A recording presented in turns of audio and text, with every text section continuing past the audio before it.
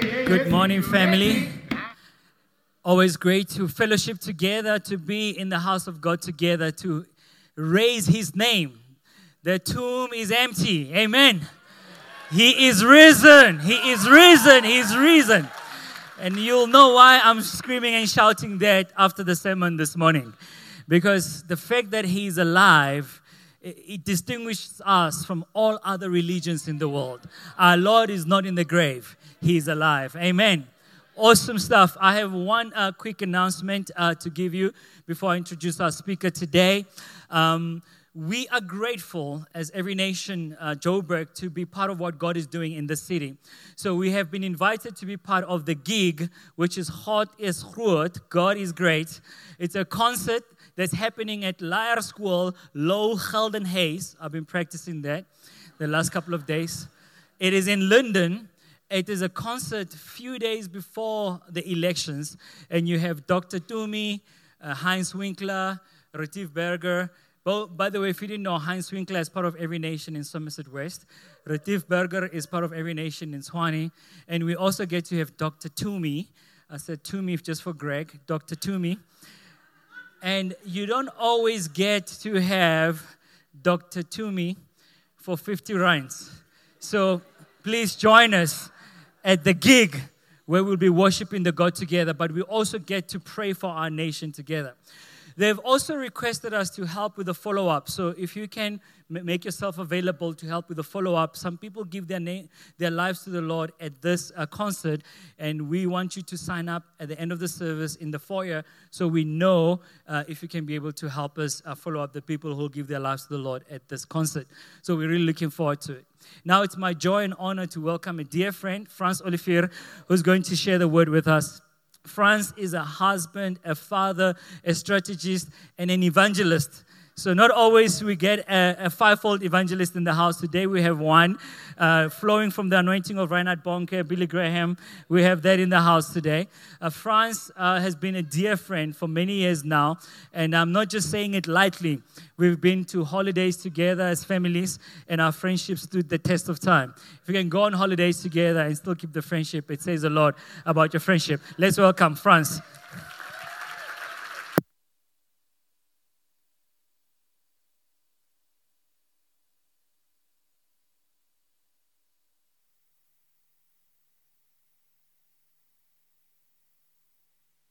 Introduction. However, I'm testing my friendship because I do feel compelled to just translate what Simon tried to say, and it's God is groot. Is that right?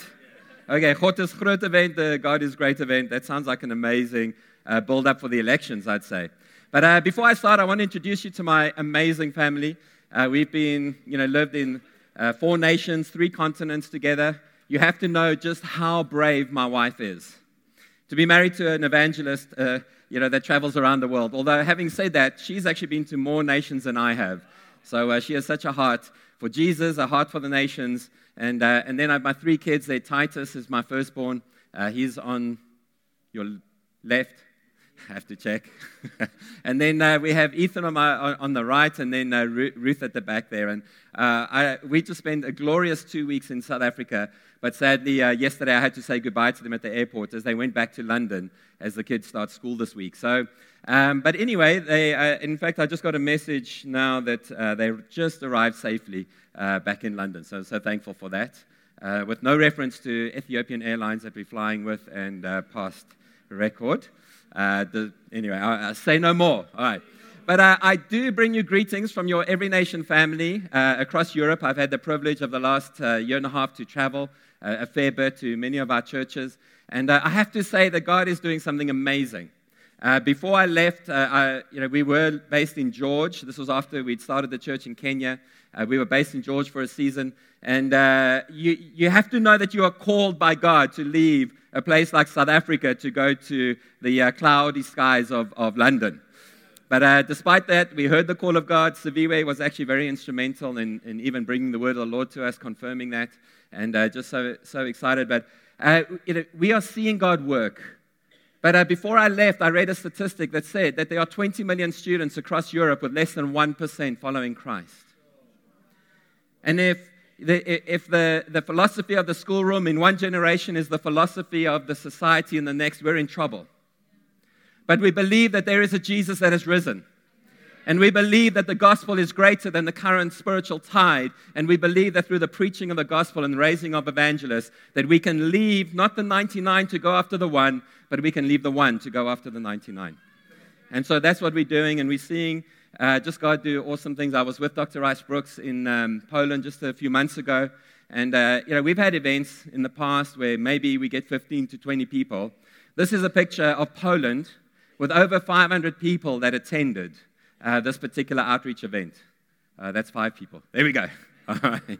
And but I want to draw your attention to a little dot in the second row. Okay, you won't be able to see it precisely. But there was a lady there called Clara. It's not about the crowds.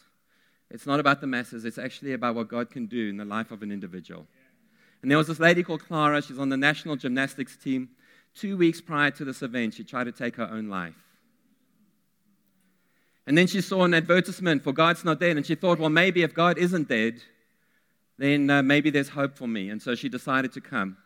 And as she heard the evidences presented, some of which you'll hear this morning, as she heard the evidence presented, and then she heard that God came into this world, He died, He came back to life, all because He loves us, she suddenly realized that maybe God loves her. And I remember after the event, I was walking past the front row, and I didn't know who she was then, but she caught my eye, and I just saw someone ministering to her, and she was weeping as she asked Jesus to come into her heart, and she found hope. And this is why we are going. This is why I'm passionate about identifying evangelists who can equip the saints to grow in courage and confidence and competence to share this powerful message of Jesus and what He's done for us. So I'm just so excited about that. And to do that, this year we're launching our first gathering of evangelists for Europe. And that's happening in October in Paris. If any of you sense the call to come to Europe, speak to your pastors. If it was up to me, I would just say come. But, there's something to be said for process. I do invite you to consider, if you do sense a call, consider this event. This is a great opportunity, and it's going to be a time of equipping, and we're going to do outreach. We're just starting a church there with one of your leaders, with Ryan and Marita Cayley.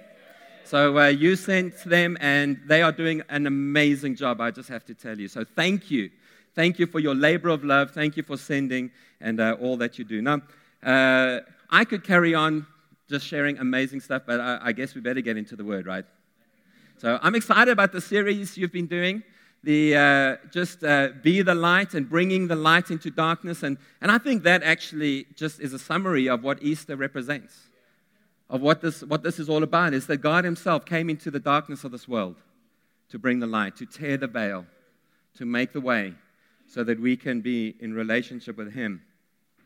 Now, what I want to do is I want to base what I'm going to share with you this morning on 1 Corinthians 15. And I do recommend that even maybe this week, go back and revisit this. Even read the whole chapter. Read what I'm going to share with you in context.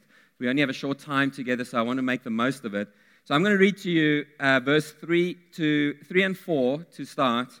And then I'm going to read to you from verse 14 to 19 in 1 Corinthians chapter 15. And this is the Apostle Paul, who was a significant convert, a persecutor of the church, who writes this.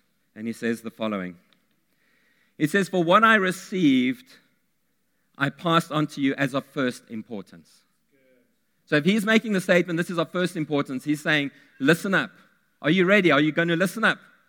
Let's honor the word and let's give it our full attention. Let's not be thinking about, I won't even mention it, because whatever I mention, you'll start thinking about, right? So let's just focus on the word. And this is what he said. He says that Christ died for our sins according to the Scriptures, that He was buried, that He was raised on the third day according to the Scriptures. Now, when he says according to the Scriptures, what he's meaning is that this was foretold. There was prophecy. And if you go and study it, there were over 600 prophecies concerning this one event that were impossible for a human being to bring to pass unless they were God. Such as the virgin birth, such as claiming to die and come back to life 3 days later. Only God could do that. And so, and then it goes on, and from verse 14, here's what Paul says. He says, and if Christ has not been raised, because he's just made a declaration, a statement. He said Jesus died, was buried in the tomb, and then came back to life. Then he goes on and says, and if Christ has not been raised, our preaching is useless, and so is your faith. There's no power. There is power in the resurrection. And so he says that then, our faith is useless. And more than that, we are then found to be false witnesses about God. In other words, there's no ways that Jesus could be God unless he did indeed come back to life. And if we're just lying about it, if we're just making this all up, well, you know what, then our faith is useless. And it says, for we have testified about God that he raised Christ from the dead, but he did not raise him if in fact the dead are not raised. And he's just addressing some debate and issues at the time about whether or not there is an afterlife or not. And so he is making a point and saying the other point to consider is that if Jesus did rise from the dead, then this life isn't all that there is to life. Then there is a life beyond this life. And here's a point that I just want to make before I move on, is that, in this life we might live 80, 90, maybe 100 years. But 1,000,000 years from now, you'll still be in that afterlife. So what do you think we should prioritize? The comforts of this life? Or invest for the next life? For if the dead are not raised, then Christ has not been raised either. And if Christ has not been raised, again, he makes a statement, your faith is futile, and here's the reason why. You are still in your sins. Then those also who have fallen asleep in Christ are lost. And if only for this life we have hope in Christ, we are of all people most to be pitied. Now here's the thing that Paul is saying, is in a nutshell, in essence, he's saying that if Jesus never rose from the dead, then none of this really matters. Now let me just illustrate something for you. So you saw the picture of my family, and one of our traditions is Friday nights is family movie night. And so we love just getting pizza or hot dogs, and there we are. And then, we choose a movie, which has now become actually quite a contentious issue in our home. But when they were younger, it was a whole lot easier. We used to just pick either the latest cartoon or the cartoon that we've watched the least, like Shrek or Finding Nemo. You know what I'm talking about? I mean, kids just seem to have this amazing capacity to see, like a goldfish, see something for the 10th time, and it's as if it's the first, right? So anyway, one of our favorite cartoons, actually a TV series, is called Phineas and Ferb. Anybody heard of Phineas and Ferb? Yeah? Okay, we've got some fans in the house. That's good. So for those of you who are ignorant and haven't yet heard the gospel of Phineas and Ferb, let me explain that they're two boys, and they are like these two geniuses, and they come up with these incredible inventions that defy the laws of physics and that you wish could actually exist. All right, and time and again, every episode, they go through all of this. But in the series, there's also a villain called Dr. Doofenshmirtz. I'm probably mispronouncing his name, kind of like Gottes Groot or, whatever. Yeah. You know what I'm talking about? Anyway, so Dr. Doofenshmirtz, he always invents he comes up with these inventions. He's a villain, so he wants to, do it for his own gain. He's got some evil plot. But for some reason, he always he puts into the design a self-destruct button. And so he has an enemy, which is actually the boy's pet, duck-billed platypus. Okay, I'm not making this up. This is for real. Okay, a duck-billed platypus who's a spy, and he's always out to try and defeat Dr. Doofenshmirtz. And so it's easy for him. All he has to do is go to the self-destruct button. He pushes the button, and boom, the plan is foiled. And Dr. Doofenshmirtz, every time he goes, why did I put that button into the design? But then next time he does it again. Now, here's the point. The Apostle Paul, in making this statement, where he says that if Christ never rose from the dead, then our faith is futile, is like a self-destruct button to the Christian faith. And in fact, if you're a skeptic, you don't need to waste your time on trying to debate origins or evil and suffering or any other form of skepticism against the Christian faith. The one thing only that you need to focus on is the resurrection of Jesus. So the question we need to ask ourselves is, well, first of all, did the event actually happen? And secondly, if the event did happen, then why is it even important? Because maybe it happened, but so what? Maybe it's relevant to some people over there, but actually not for me at all. But you know what? I want to share with you, first of all, just hopefully to substantiate the kind of faith that we're called to believe in is not just purely a blind faith. But actually, there's evidence that we can explore and examine, and we're going to look at some of that this morning. But the one point I want to make also is that Paul, writing this book, wrote 25 years after the event. That is actually a very short period of time. So even for us, 2,000 years later, we can still go back and examine not just his writings, but the thousands of other writings that that correspond surrounding these events. And it's kind of like, imagine Nelson Mandela, 25 years ago was when he was elected president of our nation. So imagine people 2,000 years from now claiming, sorry, there's no such person that lived. There never was a president called Nelson Mandela. Even if there was no media, even if there were no photographs or videos available, there's so many writings, so many books that have been written, so much historical record to be able to verify whether or not Nelson Mandela existed and whether he was elected as president.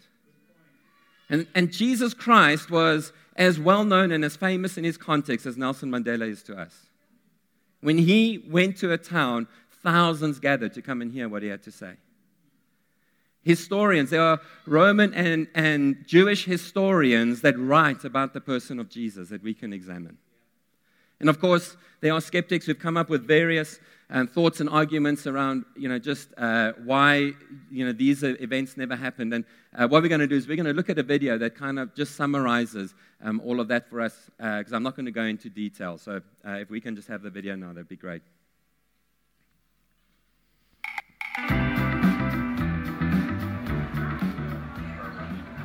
Dude. Hey, what's up? What you reading? The Bible. You're reading the Bible? Yeah. Dude, why are you reading the Bible? For class? No, I just... Okay, so you're just reading the Bible. You're just sitting here in a coffee shop in the 21st century using state-of-the-art technology to read ancient myths for no reason whatsoever. Well... Tell me something. Are you one of those super religious people who thinks Jesus actually rose from the dead?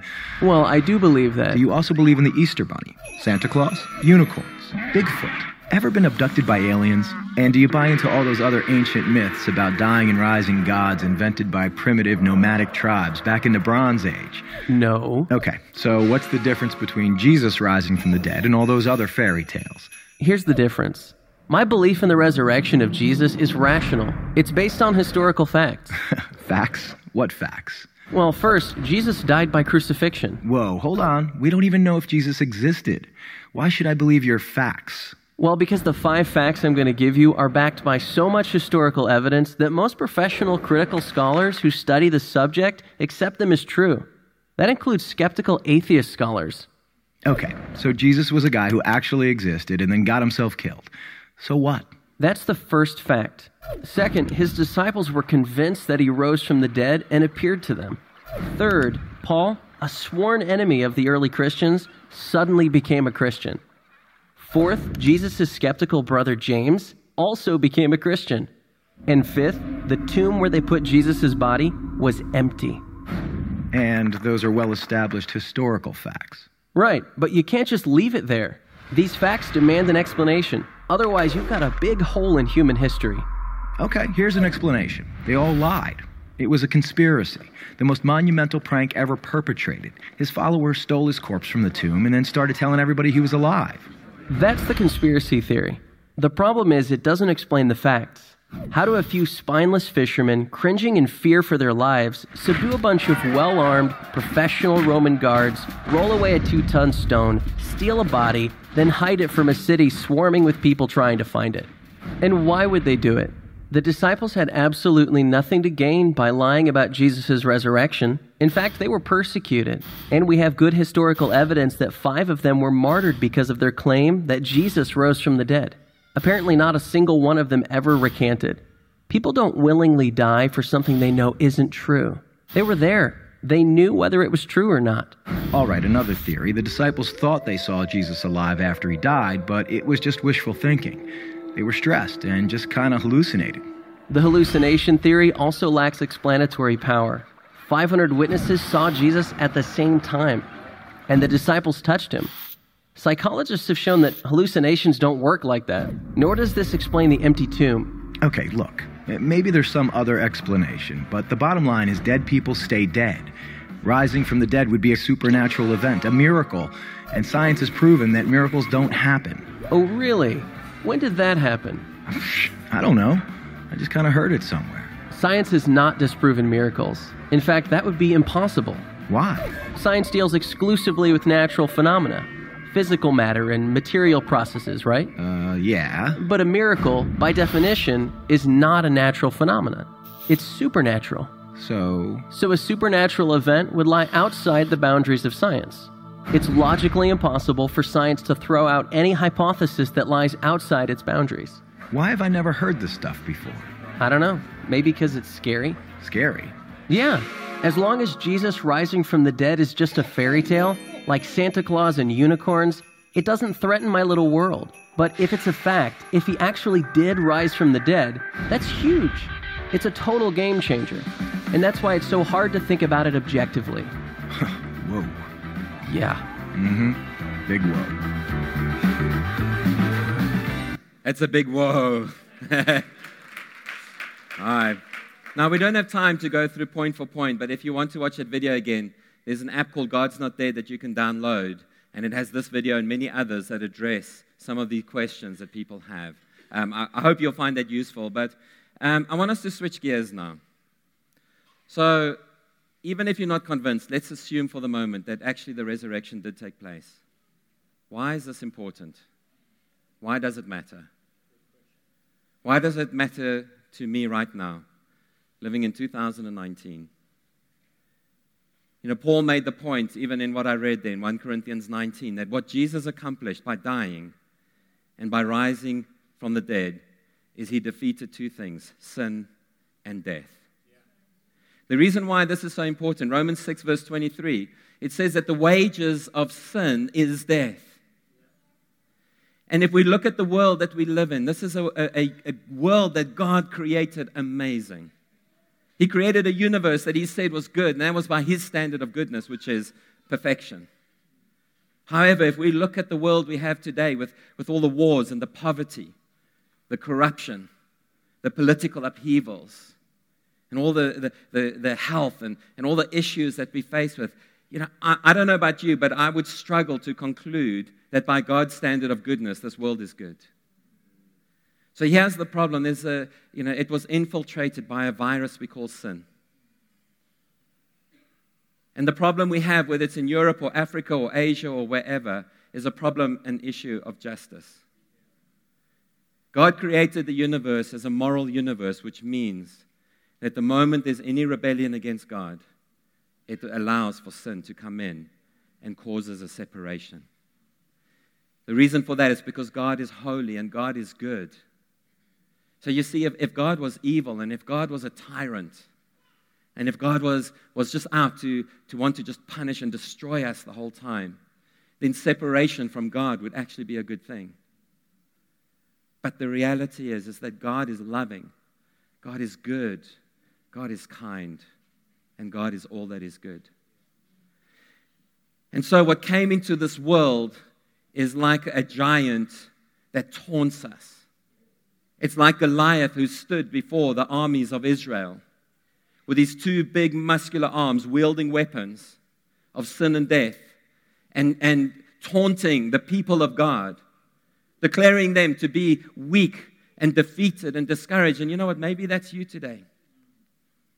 I don't know what you're going through or what you've been through or what's happened to you in your life. But what I do know is that sin and destruction is all around us. That there are things that can defeat us. And so just like David stood up, even when the whole of the Israeli army were terrified of this giant, David stood up and he declared to this giant, he said, "How dare you defy the armies of the living God?"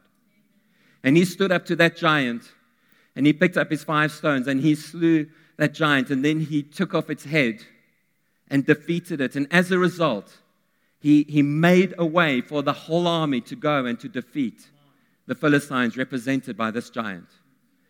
And so in the same way, there are only two kingdoms in all of reality. There's a kingdom of darkness and there's a kingdom of light.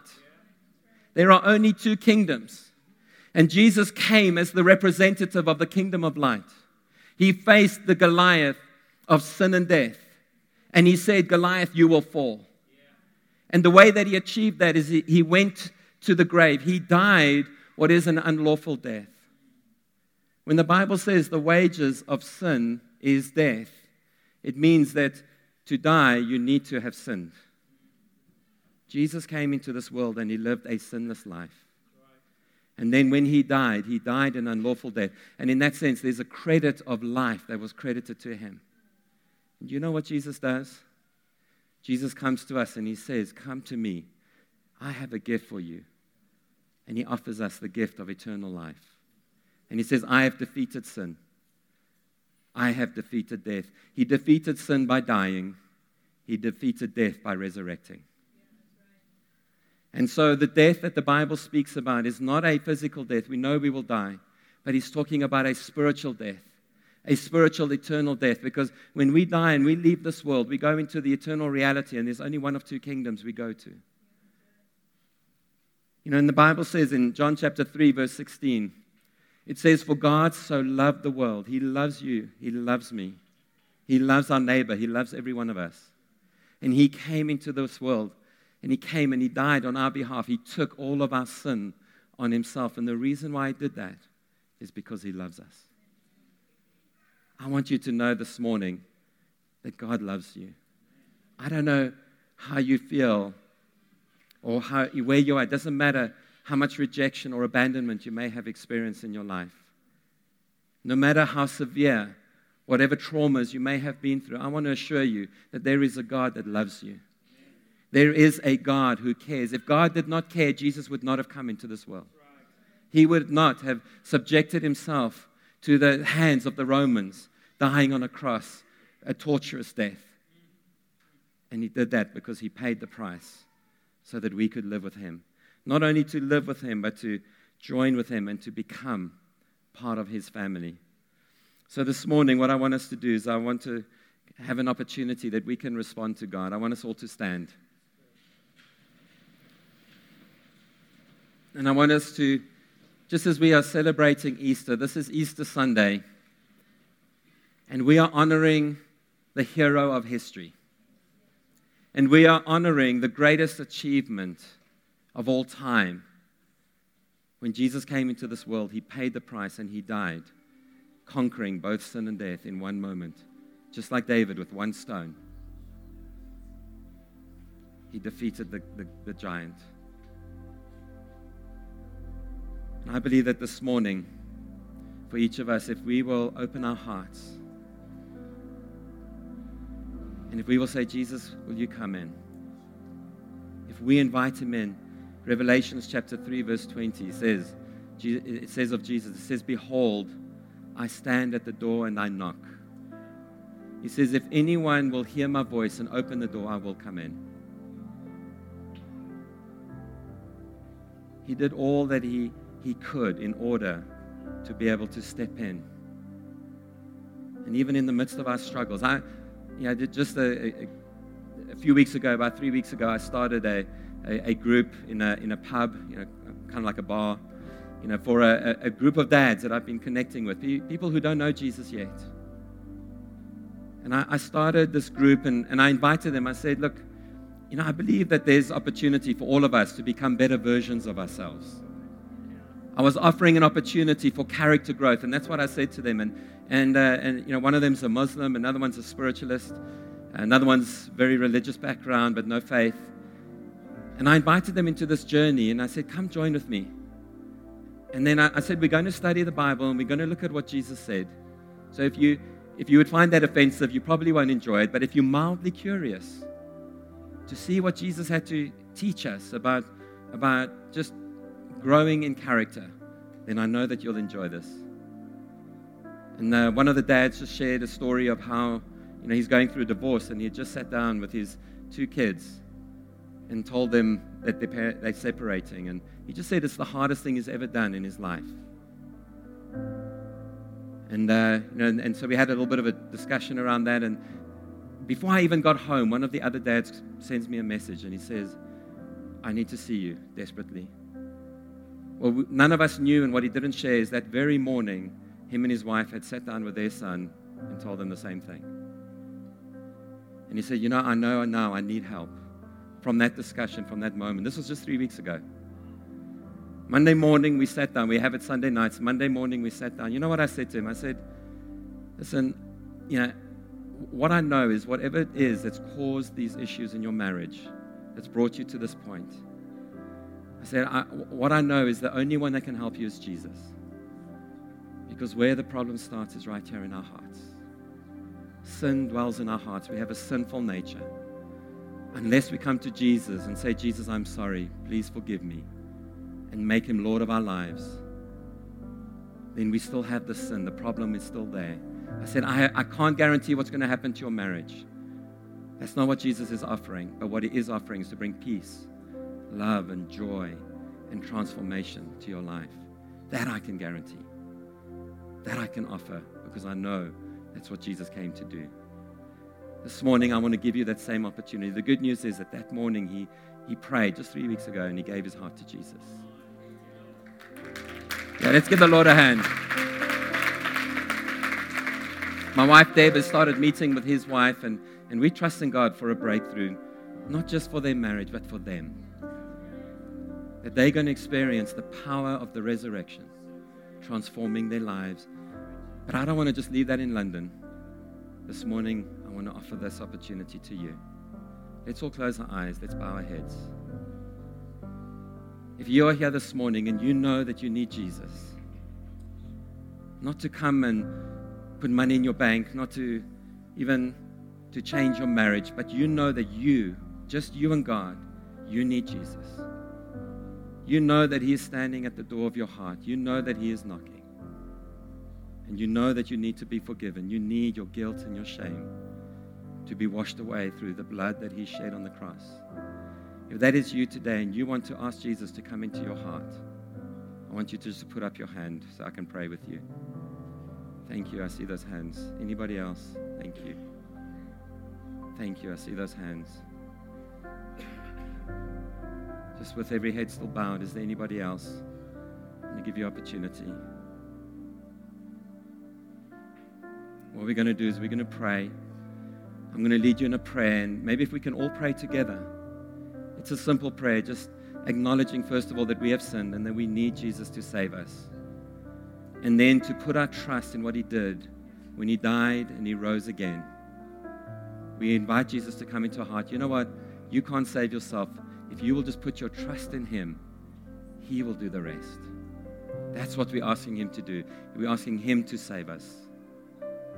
So let's pray. Say, dear Lord Jesus, I come to you today. I know that I have sinned and that I am separated from you.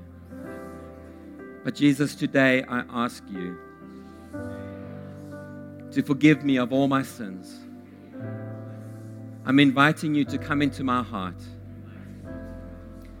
And I put my trust in you and all that you did when you died and rose again. I thank you, Jesus, that from this day, that you are not just my Savior, but you are my Lord that I will obey. I thank you, Jesus, for saving me and accepting me as part of your family. Amen.